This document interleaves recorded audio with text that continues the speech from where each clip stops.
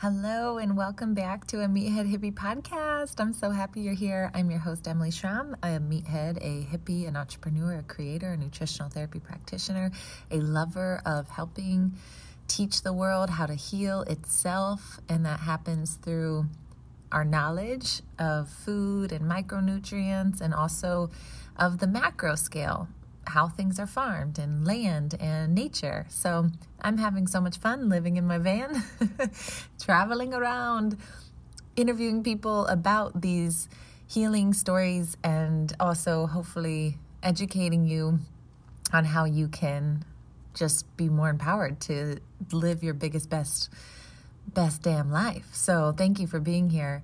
I have an incredible guest today. So it's so many things, but we're going to name it An Introduction to Kabbalah for the Purpose-Driven Life. So this is with Shifa Bloom. She is an herbalist. She is a healer. She is an energy worker. She is a ceremony worker. She's a coach. And she is just a badass creator. So I met her in Virginia on my very first leg of my Meathead Hippie Mobile trip. And just instantly found love with her pulling cards for me, her own deck, and just opened up the world of creation that I had no idea, this deep, rich history of Kabbalah. And I was so excited to get her on the podcast to talk about it, to share about it. And it will not disappoint. It's so good. I really, really love tapping into this energy because we are all creators and we are usually our own self-sabotagers. So what can we do to help the process of being that creator that we are? If you want to watch this, please go watch it on YouTube under Emily Schramm. And I have been loving just communicating to the world about what I'm doing in the van, but it's like so new. It's so fresh. So any feedback, thoughts, comments, just send them our way. We are listening. You can email us at support@emilyschramm.com. Or if you know someone we should podcast or I should podcast, I will add it to the list.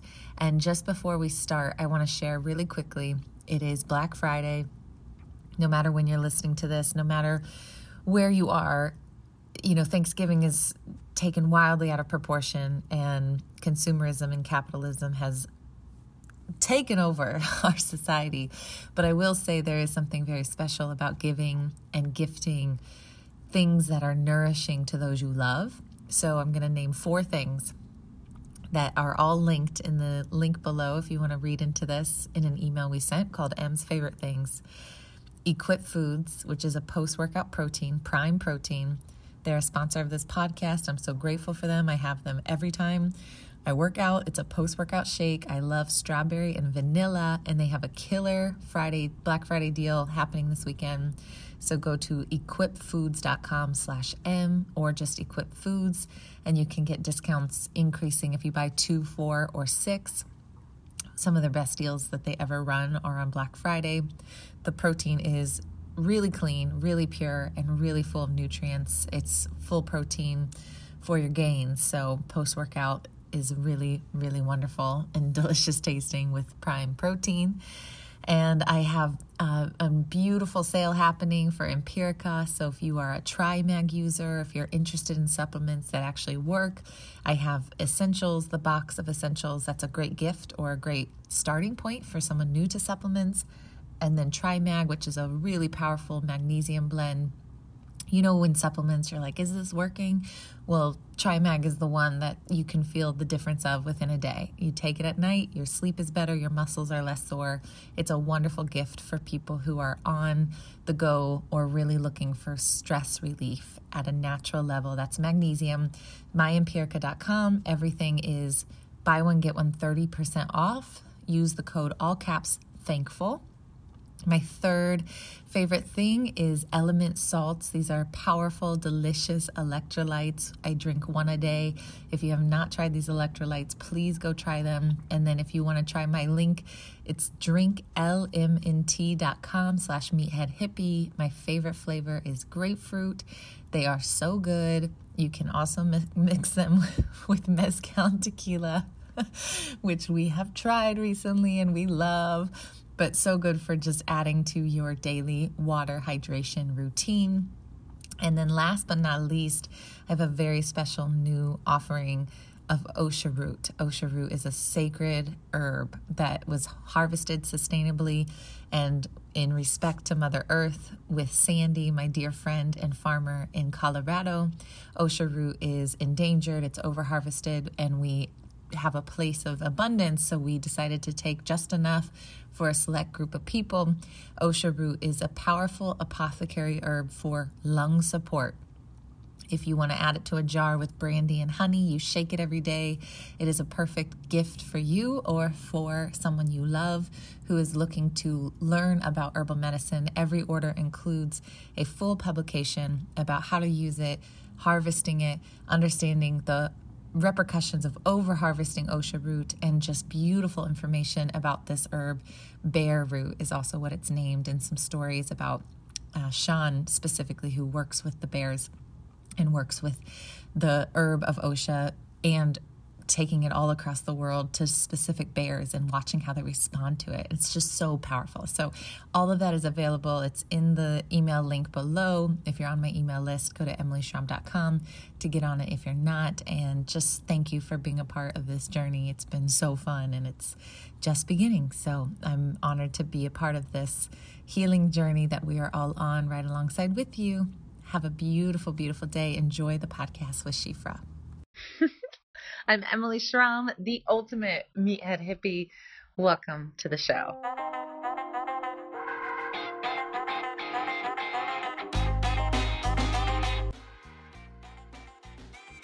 Shifra Bloom. I'm so excited to have you. Also, I love your last name's Bloom. What an amazing, powerful name to have. Wow. Aren't we all like forever blooming? Thank you for being on this podcast and for, it's like so many things that we're going to talk about. I can't even wait because I just know how it's just going to go and it's just going to go. So I want to start though by the thing behind you, because just briefly mentioning your history and this, if you're listening, we're on a video, you can watch this on YouTube if you want to see, but this is a really beautiful tapestry that Shifra has behind her. And those birds, like, I just feel like that is so important. And what is so cool is that Shifra, I am kind of making my way to warm weather. As I told you, I'm in a van. And as you know, you saw the van when we met, but I froze. It was too cold and my heat also stopped working. So I got to get that all fixed. So I got this Airbnb, and you will never believe the street name. Are you ready? I'm ready. It's a Weaver. Weaver? Oh, cool. I know. Yeah. I know. Okay. So tell me, or tell us the story of this tapestry, including your history, what you studied, your thesis. Let's just jump in there.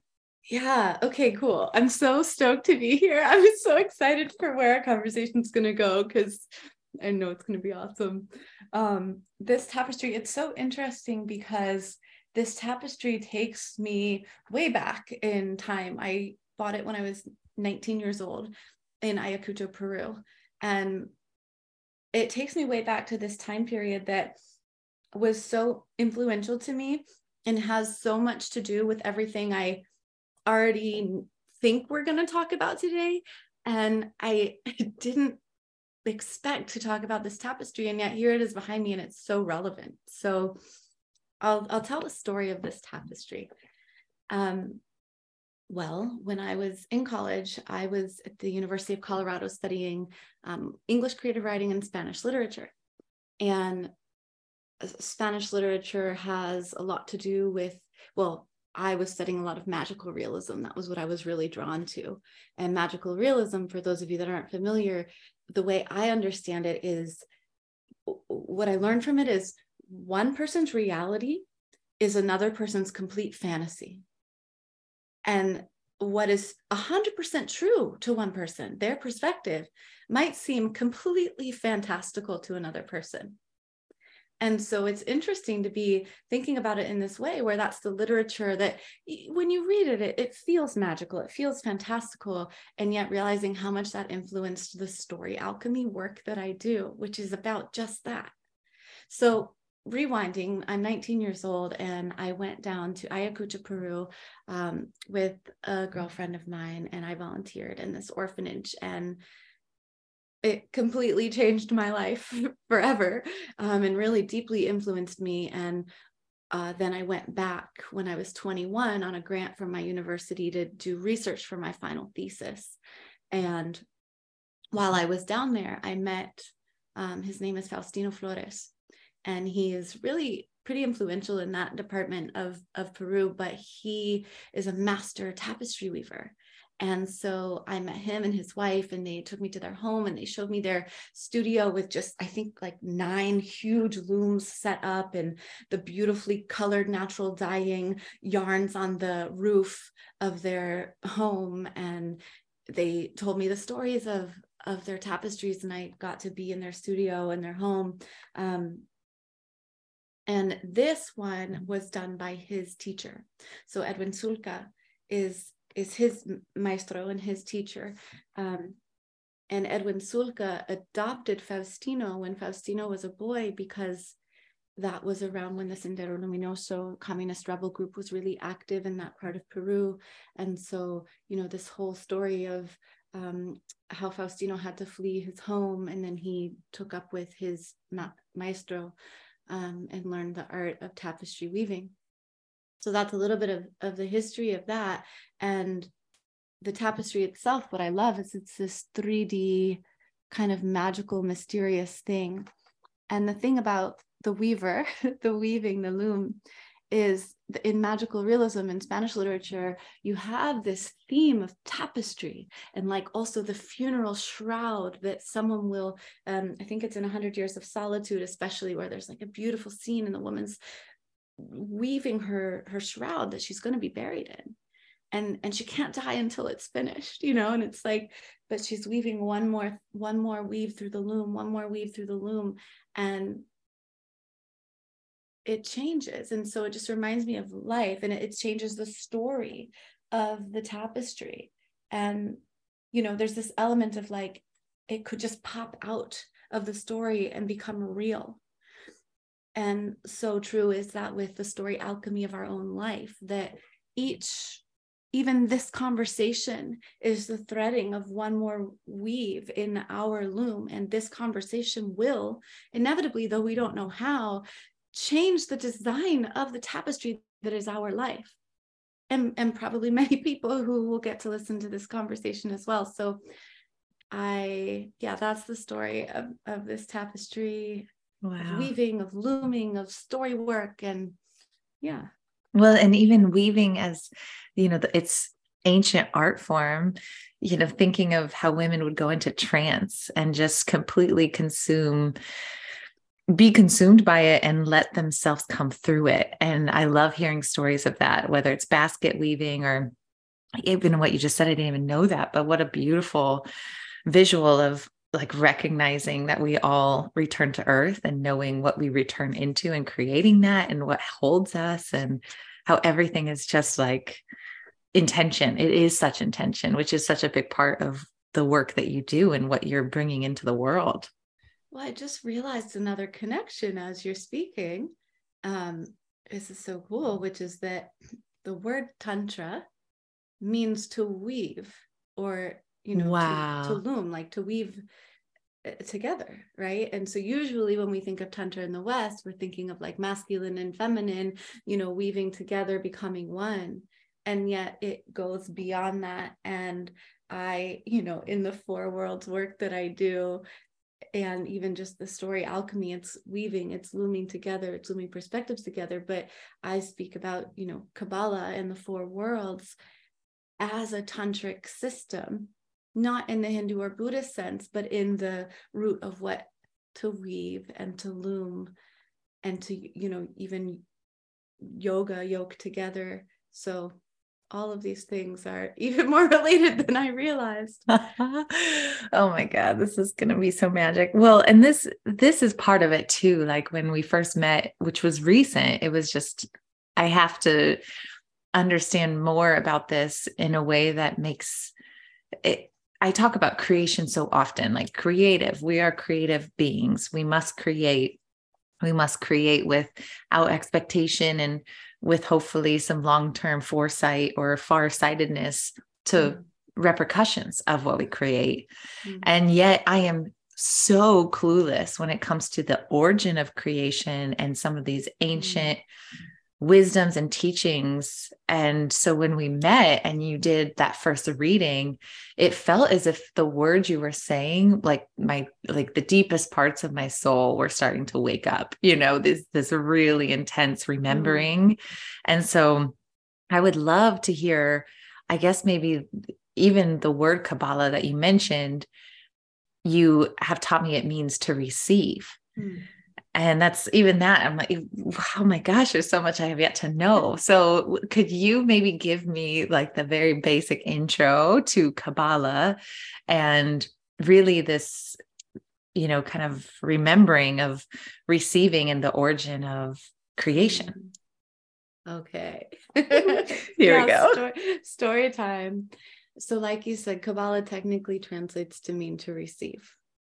And it's interesting because people will often be like, oh, have you read the Kabbalah? And it's not a book. There's no book that's called the Kabbalah. It's not like, have you read the Bible or something? There are works, and there are works that are specifically the primary go-to works. And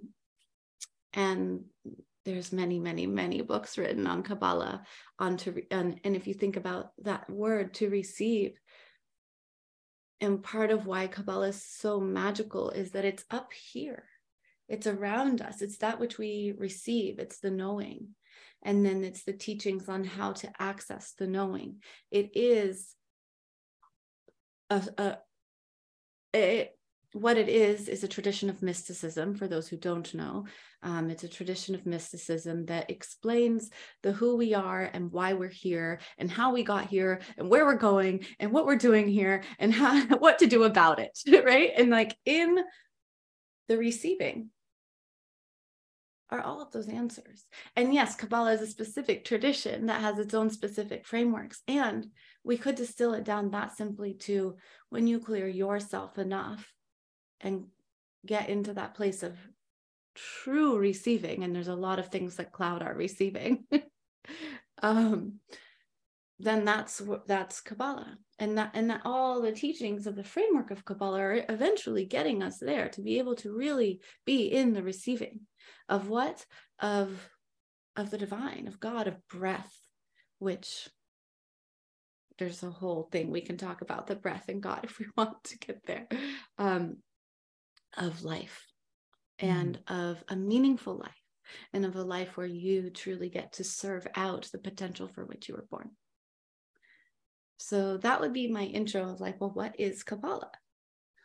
I can share the narrative of creation if you want. Is that what you wanted me to share?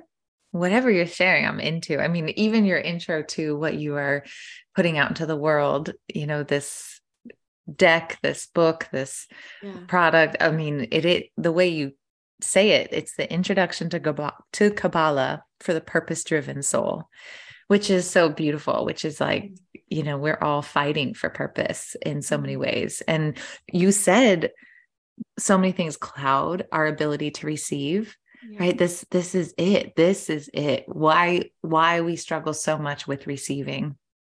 I would love to sit in that for a second if there's anything that really common themes, because I feel if we could be of service to anyone listening, it's to receive better, to receive in a way that allows us to tap into bliss, because that's what we're supposed to feel. Yet we are so disconnected from remembering we deserve that sometimes. And we go through waves, and there's times where it's easier to receive than others. And there's definitely the reciprocity of give and take. But if we could sit, especially in wintertime, knowing that we need to receive now more than ever, what comes up most often, and do you feel in your own personal journey or those you work with, of the cloud of receiving? What clouds are receipt? Receptivity. I'll answer it in two different ways. The first way I'll answer is what I see through my work and through my experience. And then from there, what's really cool is that we can take that and put it into a framework that we get from Kabbalah, and specifically from the four worlds, which is the piece of this entire mysticism of Kabbalah that I focus on, and that my book is about, and that my deck is about, and that my business is called. It's the four worlds, right? And so I can briefly also talk about that framework, because it actually gives us, and specifically the way that I articulate it specifically gives us a map. It's so cool. It's so cool.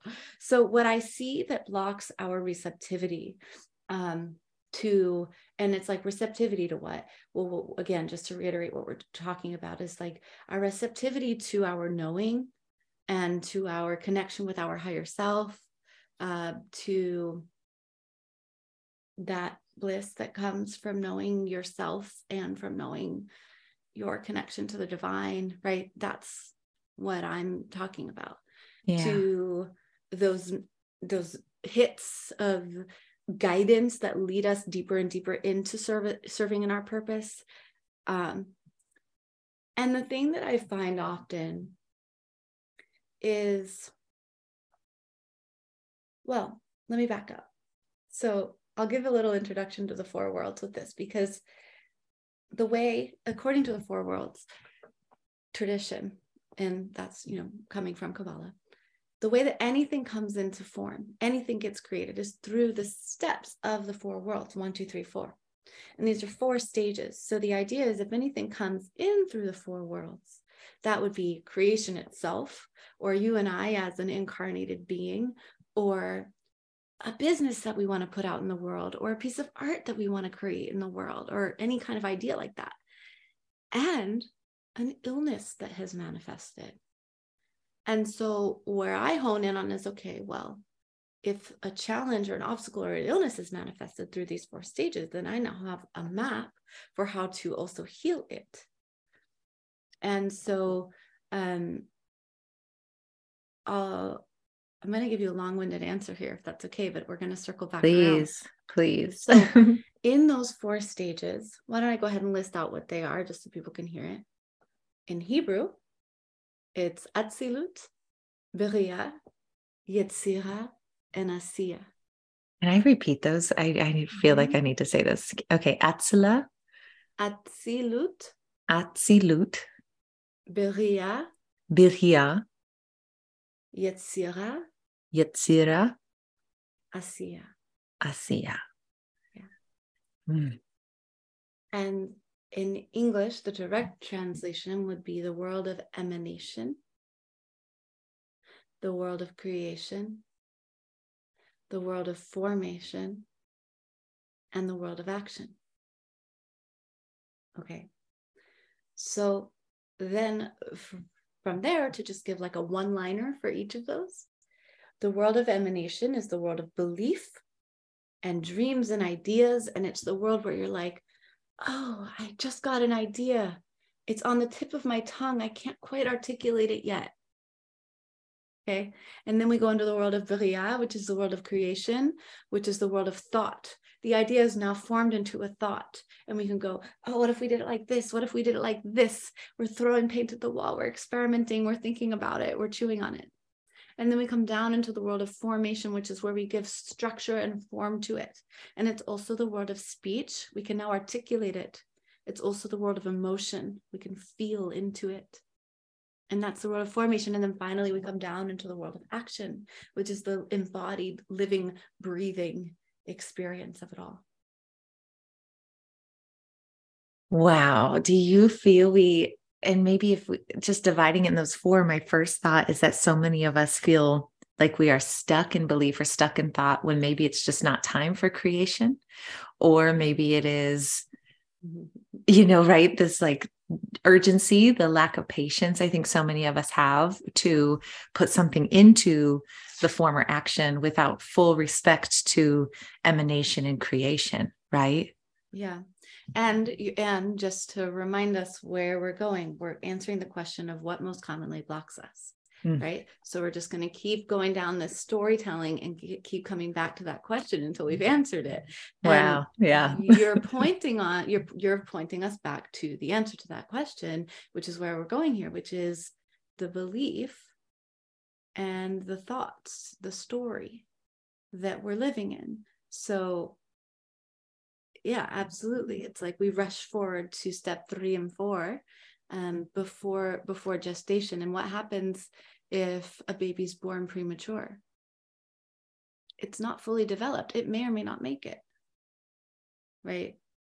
So we let incubate, we let gestate, we give the nourishment necessary so that when the project comes into form, when whatever it is comes into form, it can come in, fully developed. That's the ideal goal, right? And can you go in not fully developed? Yeah, it just takes a lot more support and work and risk of burnout, etc. Right? Right. So within the 4 stages are 11, there's many actually, but there's 11 major steps. And actually there's 121 because within each one there's this 11 over again, and it's actually infinite. It's a hologram, but we'll just stick with the 11. Okay. 11. Yeah, we'll stick with the 11. And some people say 12 or 13 or 10 or 7, and it's because there's more, there's a different amount.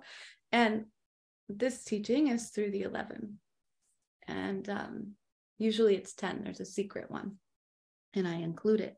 It's secret because it's the most powerful and not usually taught. And in those 11 stages, so here's the thing is, when we can identify a block, for example, and it was a block to us, to our receptivity, but I think the idea is like really to overcoming whatever the obstacle is, to stepping into our purpose, to healing the ailment, to whatever that is, right? The block, if we can root kind of like at which level that is, at which stage, which world, and then the map goes even more specific because we can see which of those 11, their energy centers, their attributes of our personality, if you will. If we could see which of those is underdeveloped or challenged, there's light and shadow sides to each of those. So we can get various, and that's what my card deck does, right? Is like you get that reflection, and then you get prompts, and then you go through the story alchemizing process so that you can heal it. And so ultimately what I found, though, it's like this process I love, because I love having a process to follow. It's like, oh, I know what to do. And if something is, say, at the physical level in the world of ASEA, then you might do a more physical modality, right? And so in my personal story, I'd love to share how I realized that most blocks are rooted in the world of belief. That's what I found. Wow. Yeah. And I found that through my own, when I was practicing clinical herbalism, my clinical practice, and then, coaching hundreds of people for over the last however many years. I've found that also in my own personal experience in my story. And I'll share that if that's, yeah. So in my story, Please. I used to have really severe chronic eczema, which is like itchy skin. And I had it growing up, and then it got worse and worse through college. And it was like so painful that it felt like it felt like I was burning. It was so uncomfortable. And it got to the point where it was just all over my body. It was on my chest, it was on my eyes, it was all over. And at some point I realized that allopathic medicine, which is Western medicine, didn't have an answer for me, because I'd been to all of the dermatologists, and finally they didn't have an answer. And that's where you go, oh, well, it's just some chronic, and then they give it a name that's like, it's called itis, which just means wherever the problem is inflamed. And you're like, cool, that's not helpful. Something itis. Yes, that's Yeah, exactly like, it. eczema. Yes. Mm-hmm. And so that's when I, started looking into herbal medicine and energy medicine and yoga and nutrition. And so, a lot of people will heal things like eczema through an elimination diet. Well, it turns out that I don't have a wheat or dairy sensitivity, which are the most common. There's all kinds of sensitivities one can have. But for me, after all that, it's like, it wasn't a food sensitivity. And so then I learned about, okay, well, eczema is, the skin is the largest organ. So I want to look at my detoxification pathways. I want to cleanse the blood. Therefore, I want to address the lungs and the lymph and the liver. And so I support this more on the herbal, address it from like an herbal medicine aspect.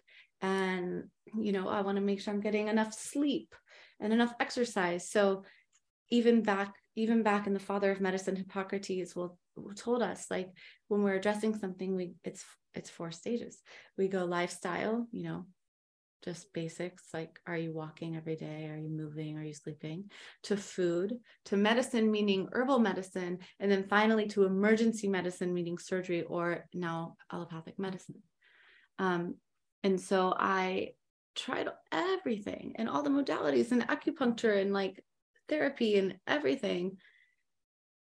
Well, therapy is helpful, but depending which kind of therapy, it can still be kind of surface. And so what it ended up being is like, oh, there's so much stuck emotion. And so I had to release that emotion. And then what I really had to do was change the story that I was living in about who I was. But I couldn't even change the story until I first changed my emotion, and then the way I thought about it, and then changed the belief. So you say I'm going up the ladder, right? And I like to think of our beliefs. The beliefs are the house that we're living in. And the walls of the house are made up with the specific stories that we tell about our life. And usually it's things we're not even conscious about. It's things that we tend to take for granted as true. And then the walls themselves, like the bricks of the wall, are made up of the actual sentences and the actual words that we're using that influence us.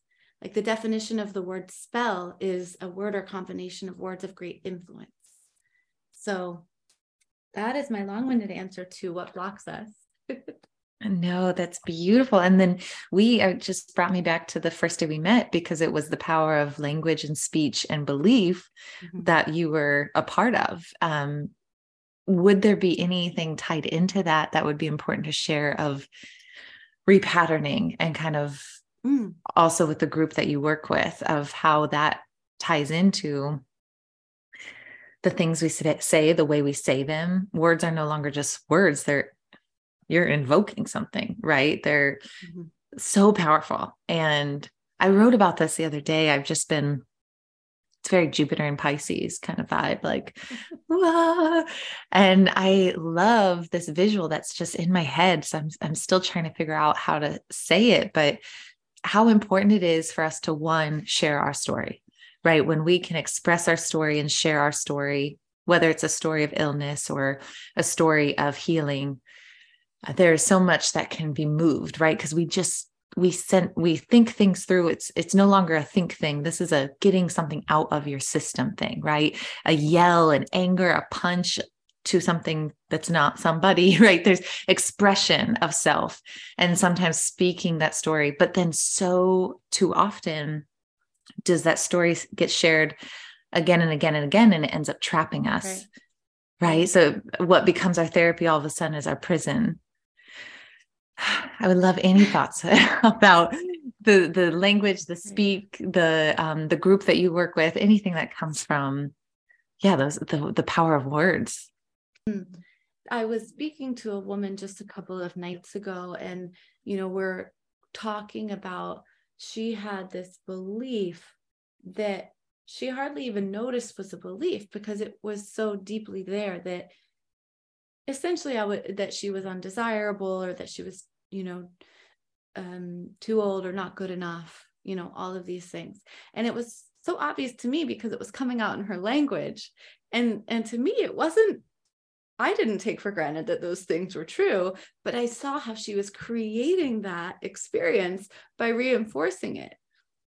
And so one thing, and I told this to her, is I remember even in my own life when there's like a lineage where these are called automatic negative thoughts. And I forget who coined that term, but automatic negative thoughts, it's like a therapeutic term. And those can plague us sometimes. And even if it's not seemingly negative, these stories that are just automatic stories that are influencing us that may not really be serving us, these automatic negative stories or negative thoughts, what do we do about that, right? And so the first thing that I was sharing with her was, once you learn the tools to change them, is to know that it actually works. Because when you actually apply the correct tools, you actually do create new neural pathways in your brain. And I know this to be true, not only from working with clients, but from my own self, because there was a time in my life when those automatic negative thoughts were so strong. I thought, it was unfathomable to think about a time when that might not be the experience I was having constantly. And now that's not the experience I have almost ever. And it's only like however 5-6 years later or something, right?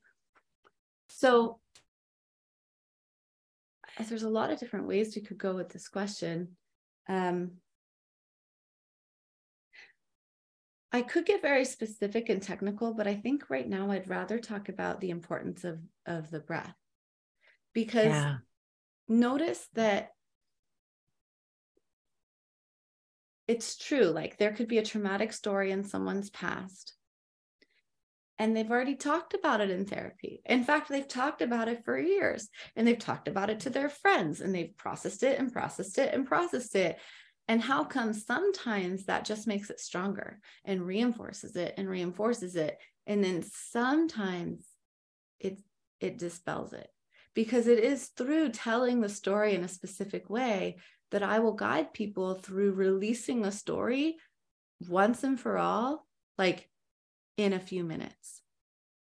And what's the difference? And I would say, yes, there's an element to the specific language, but more importantly is the breath, and airing it out and spacing it out and breathing the breath in there and noticing where's your nervous system at when you're telling the story. And to put this into more of a Kabbalistic, to tie those things together, why is the breath so important? I mean, we could get scientific about it and talk about how when you're breathing low and slow, you're also putting yourself into parasympathetic nervous system, and your body thinks that you're safe. And now you're interfacing with an unsafe, supposedly, story while you're actually feeling safe. We could talk about the science of that, but what's interesting to me is the breath is the divine life force, right? So if we were to actually translate the ancient Hebrew word for God, there's a lot of Hebrew words for God, but the main one, which is the Tetragrammaton, the 4 letters, this is a narrative for creation. And in like the Jewish tradition, it's very taboo to try and say that word. But the truth is it's not so much that it's taboo to say it, it's that it's not actually possible to pronounce the word. There's no vowels in it. It's not a sound that can be really pronounced unless the closest thing it could sound like is taking a deep breath. Ooh, wow. And so in that sense, what the translation that I give to that word, instead of just God, because that's a lot of people interpret that differently, is the infinite life force that animates creation. And that's the breath. And so God and the breath are very, very closely related. The breath is the way that we are animated, the way that we get life, that we get spirit. And so we have these stories that haunt us and they're devoid of sanctity, of reverence, of gratitude, and on the physical plane of breath. Because often the way we tell those stories is quickly and with our heart rate up and almost hyperventilating about it. And so it's interesting from the perspective of like the science and the nervous system, but it's also interesting from the perspective of like, well, yeah, we're also probably not in reverence, in awe, in gratitude to those experiences when they're still triggering us. And when we bring the breath in there, it helps us to shift because we're bringing in God, we're bringing in divinity. And then it's one thing to know on an intellectual level, like, oh, well, surely I called this in and it formed me and da, da, da, da, da. It doesn't matter how much you know if it hasn't been embodied into true understanding and wisdom. And that's what happens when you bring breath into it. That's what happens when you bring reverence into a situation. Oh, that's so beautiful. I was thinking back to the 4 stages, the emanation, creation, formation, and action, and how these stories and kind of it's like a landscape. Like if you think of emanation as a landscape in which things can be grown, and how there's only partially ready to grow land, right? Because our belief system is so weeded out and so covered, right? And so it's this idea that if we just spent more time, if our systems in society gave more reverence to the beautiful space of way before the actual structure and action, just building that beautiful land and as much as possible. Because one person, it's like we feel so limited. We are truly, when we tap into these things that you were speaking of, and this is what the work you are doing is tapping that in for other people to realize the limitlessness of self, that true capacity, and that real intense epiphany of our ability to go above and beyond what we ever thought possible.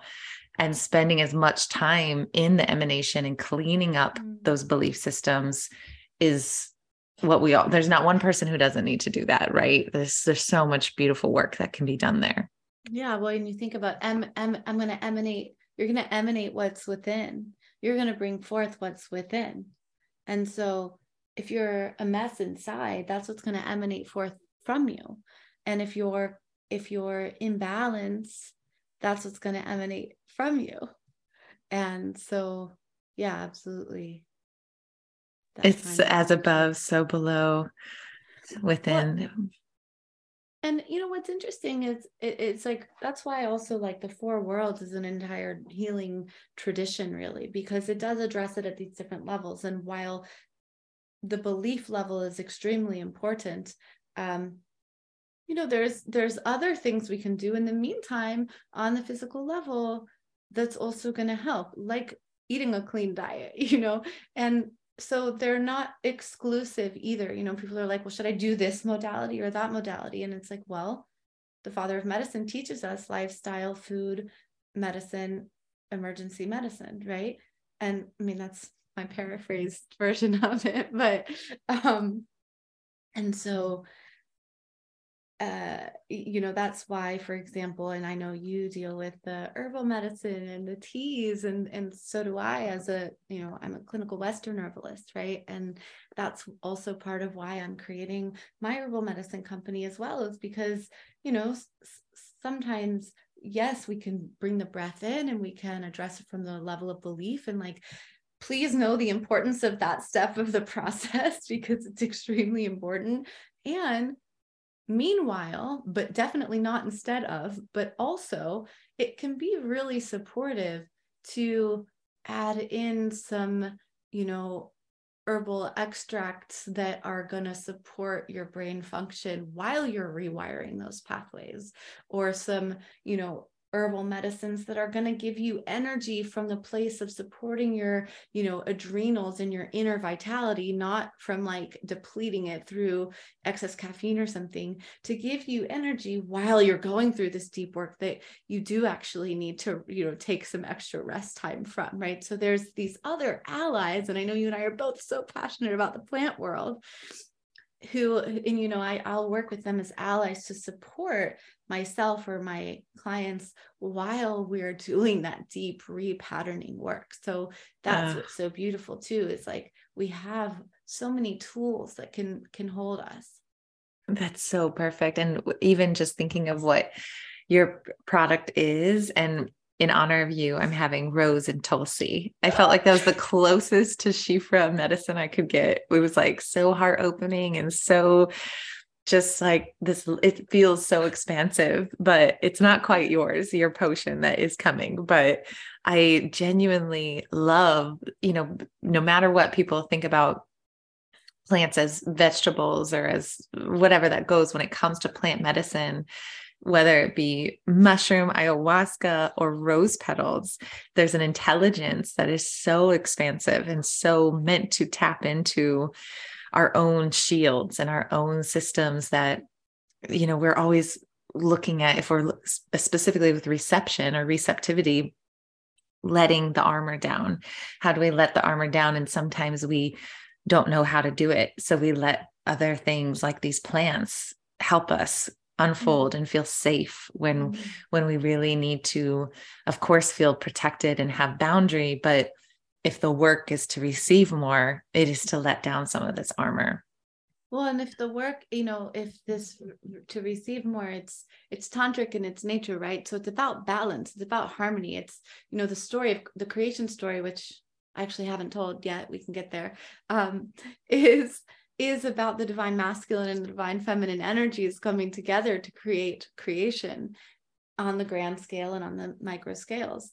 And so if it's about this weaving and this balancing, it's like this balance of, well, when do I need to be more just giving and open, and when do I need to actually have more discernment and boundary, and how do I bring those together in harmony? And when do I need to push and persevere? And when do I need to hold up and rest?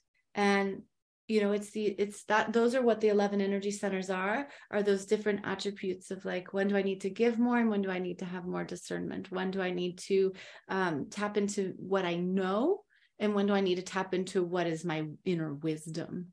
And these different things that balance masculine, feminine, but that balance just the way that we are in the world to find wholeness. And some of us come in, I love this analogy of like a video game where you could think of it as like the soul is coming in and the higher self is going, like, who do I want my player to be? Like when we used to play like Mortal Kombat or something, and you're like, do I want this character or this character? And so, totally.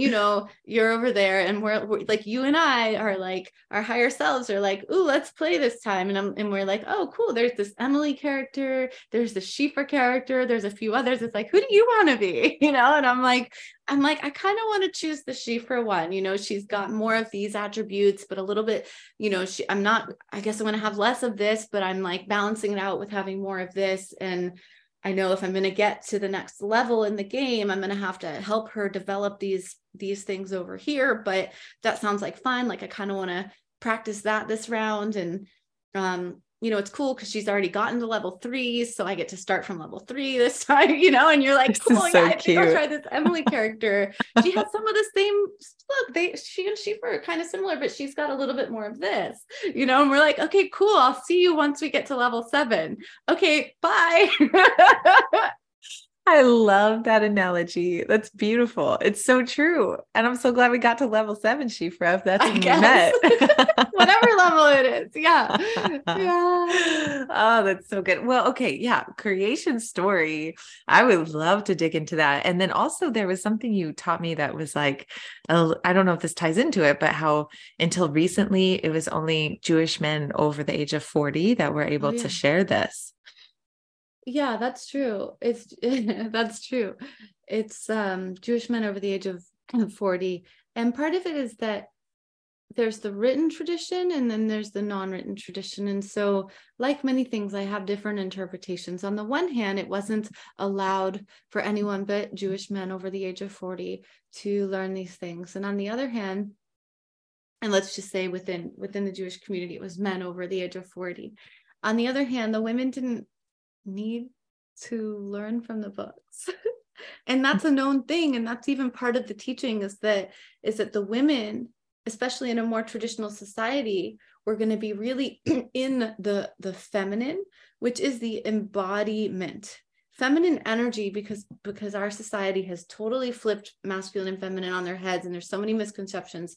So what I mean about feminine energy is embodied energy. It's the life dance. The Shekhinah is the Hebrew word for the divine feminine, or the embodied existence, embodiment, and also can be interpreted even as like eros, and just the sensual essence of life. And the divine feminine is said to have come and hidden herself behind the veil of creation.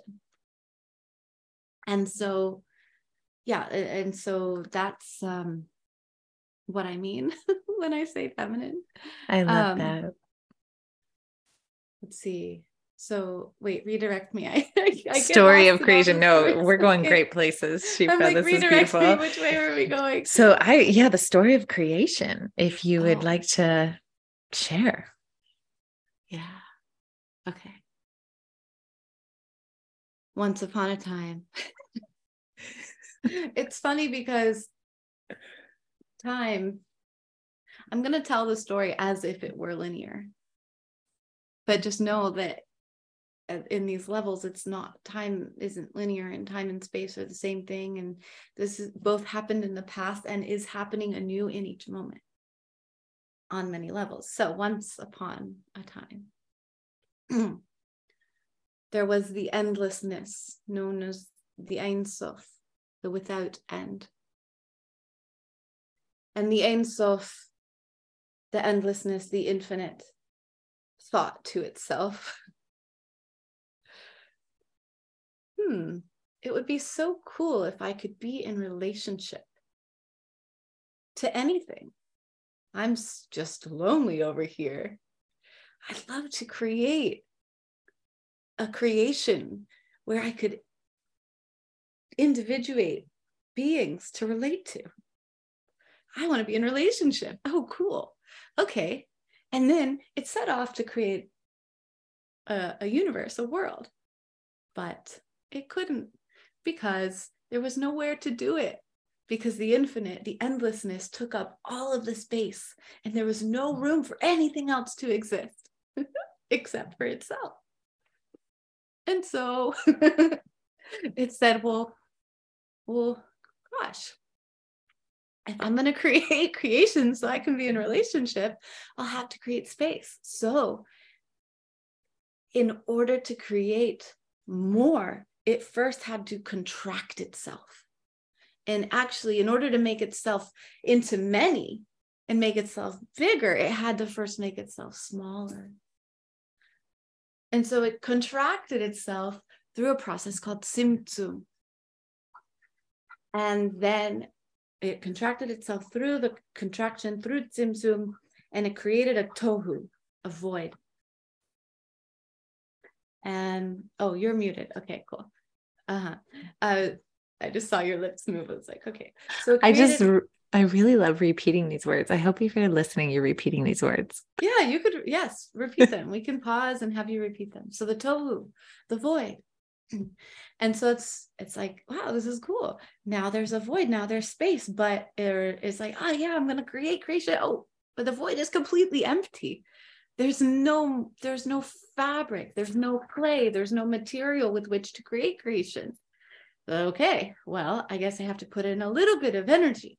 So then the Ein Sof, the infinite, put in a ray of light called a kav.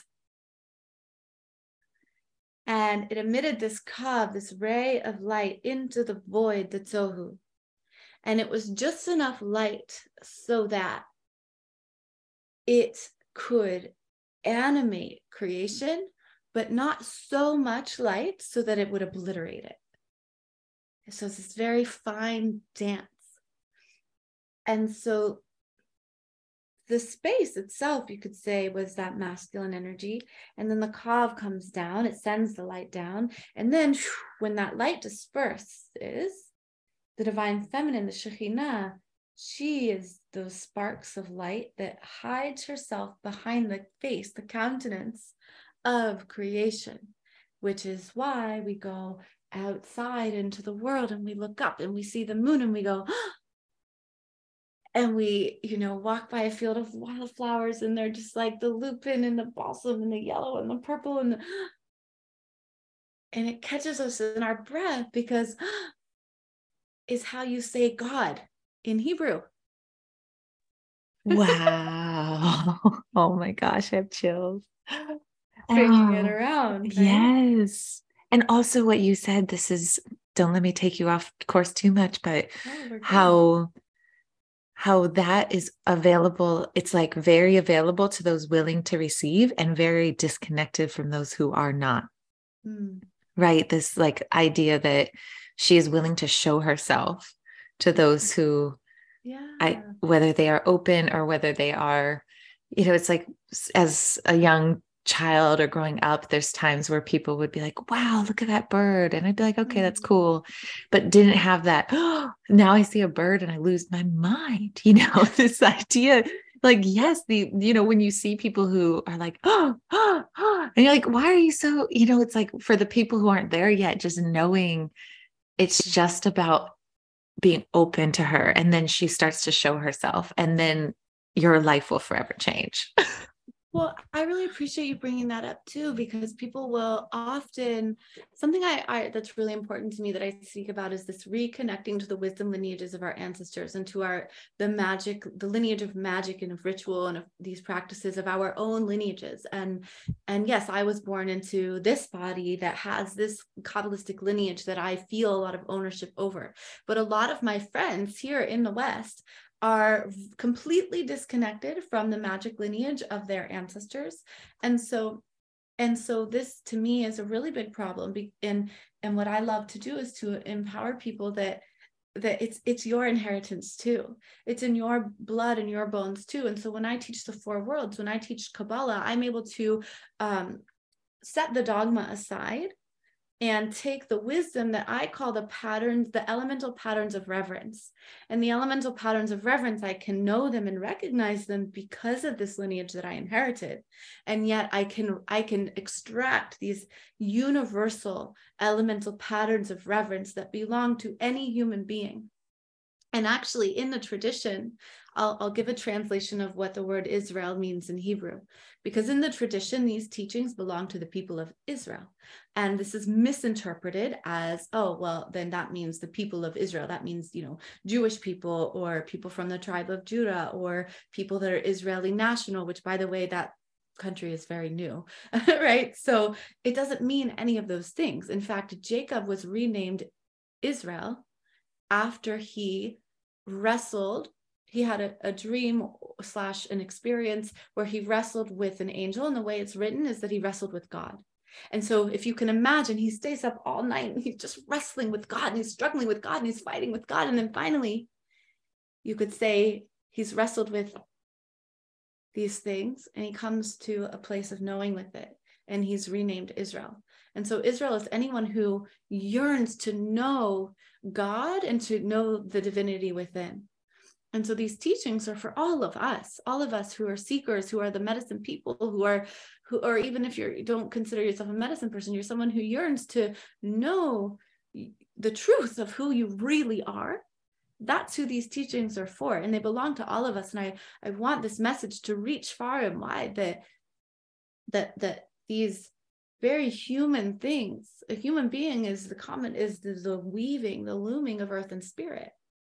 These elemental patterns of reverence, these prayer and ritual belong to every human being who yearns to live a life of purpose from a place of compassion and love, and know the God within themselves and know their relationship to the whole and honor it, right? So this is for all of us.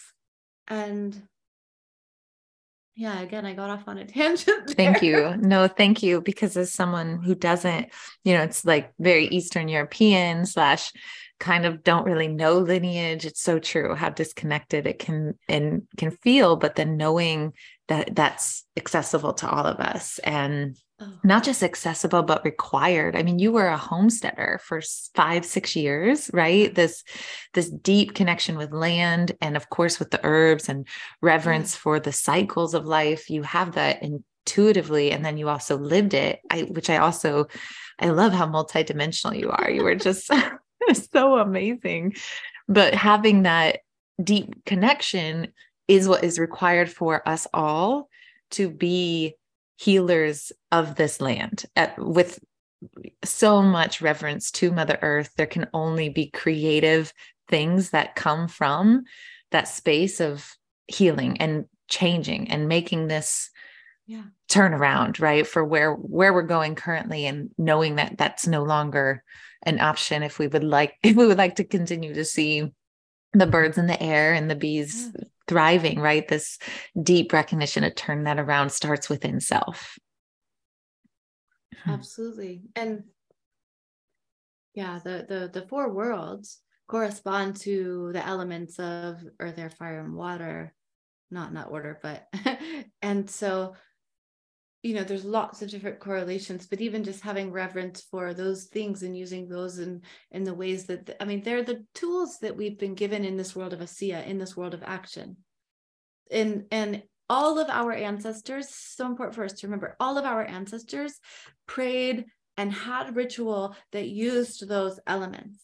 No matter which part of the world your ancestors were from, no matter which language was spoken from their tongues, they all had these practices. And what we are remembering, part of what we're remembering, is the truth of that and reclaiming that, because then we start to step into our role as humans again to tend this beautiful planet that we've inherited. And then one thing I wanted to say, I remembered as you were speaking, was, some people will say, yeah, but I want to connect more to my lineage, or I want to connect more to my ancestors, and I don't even know how or where to begin. And so I'll tell one more story about that, which is, I remember years ago now, I was living in the mountains of North Carolina, and there was a little stream, a little tiny creek in our backyard. And every morning I would go back to this creek and I would sit by the creek and I would call out, I would cry out to my ancestors, and I would ask them, please come be with me. Let me feel you. I need you. And I felt nothing. And I would go out the next morning, and it was just beautiful. I remember the fall leaves, wilting and falling down into the creek and then floating away on the water, and that kind of magical in between the veil of autumn. And I would cry out and I would say, ancestors, please, help me remember. Show me your wisdom. Let me know that you're behind me. Let me know that I'm not just alone in this world, far away from the lands where you lived. Where am I? What am I doing here? Help me connect. And then nothing. But I would go every single morning and I'd let them know I'm listening.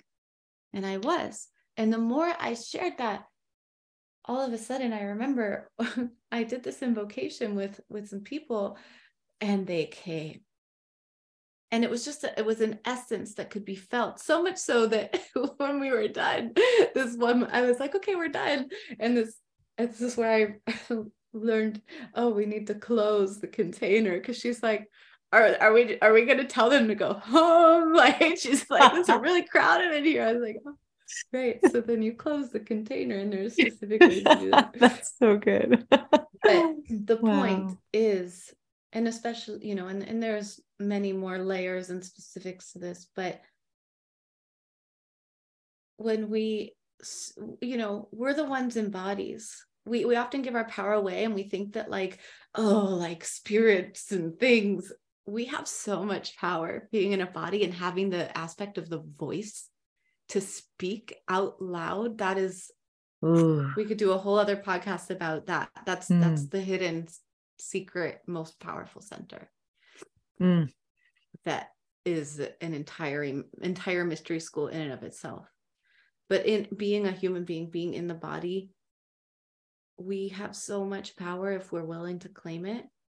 And we can connect, we can ask to remember, and then keep asking even if nothing comes, because then one day you wake up, and I wake up every day and I know I have my ancestors at my back.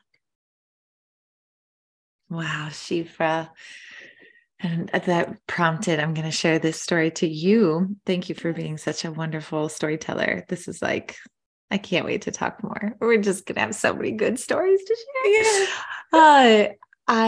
Similar story of recently this year, especially as we start talking about Day of the Dead and Halloween and this thinning of the veil and autumn, and knowing that death is as equal to life, and having that intense experience of harvesting animal, if I am, this kind of constant Scorpio energy, as you know well.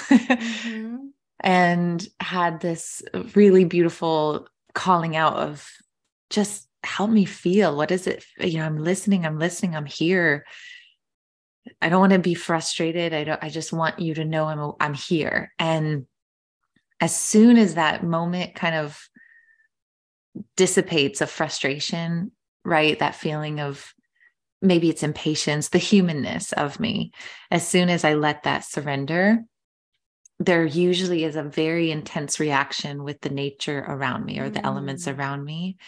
And seeing, it's like we hear people talk about this, but to have that visceral connection to the trees that I was around and the water, and realizing like, oh shit, you are within this. My ancestors are within this. It might not feel like a voice coming from the sky, which sometimes it will, but it is literally this tree that is right in front of me trying to speak through the wind. And that was just like, oh my gosh, we're surrounded. We're so held. We're so safe. They're with us always. It's just the layers of opening to it. Yeah, well, and that's how at least the physical parts of us work too, which is the composting and the repurposing, quite literally. Yeah. Well, okay, so you sent me some labels. When is this stuff coming out? When can I get your deck? When can I read this? I need this deck. So, I have 12, 13 Oracle decks. Nothing I've seen is like this. This is something that I cannot wait to access and have in my hands. It felt so powerful. I know it's a work in progress. It's happening. So how can people follow you on Instagram or follow or find out? And how can I get this in my hands soon? Oh, yeah. Or when it's right, when it's ready. When it's ready. No, it will be soon. I should say, yes, it will be soon. And definitely people can find me at my name, Shifra Bloom. And I'm sure the spelling of that will be in the thing. Yes. For now, because yes, I would say we're in the world of formation, giving structure and form to many things that someone actually asked me the other day, he was inviting me to speak on his platform. And he said, oh, how long have you been studying this? And I was like, oh, gosh, 17 years. He's like, well, that's a long time. And so it's this time right now, is a lot of things are about to be released, and I'm really excited for it. It's been a beautiful period of those, like we were talking about, gestating. And so for now, people can find me on the Instagram, and my website is always going to be Shifra Bloom. I'll always have that link to wherever, so that as I am just about, and perhaps by the time this releases, it'll be, or, depending on that timeline, but even as things change, my name is my name, right? So people can go to either of those things and then be directed to, the different parts and pieces in terms of getting these herbal elixirs and herbal extract singles for supporting on those levels, and getting the book and the deck and the story alchemy, and all of that is, through the vessel that is me. So What a gift you are, Shifra. And then from there you'll be able to get the announcements of when these things are available. And I'm so excited. I'm excited to create community around it too, and be having more of these kinds of conversations with people. They're so needed. You're so needed. Thank you so much. I'm so thrilled. Listeners, go find Shifra. What a gift you are. Thank you. It's so fun. So much more we can talk about. This just barely scratched the surface. I know. So good. But we'll do a part 2. We'll do a part 2 about the voice. And maybe as soon as this deck is live, we will do another recap. Yeah. Or a demo, or I don't know. Something. Yes. Oh, you could totally do a reading for me. I would selfishly love that. That would be so cool. Do a follow-up reading. Okay. Let's do that. It's a date. Thank you, Shifra, for being on Meathead Hippie, and listeners, we will see you next week.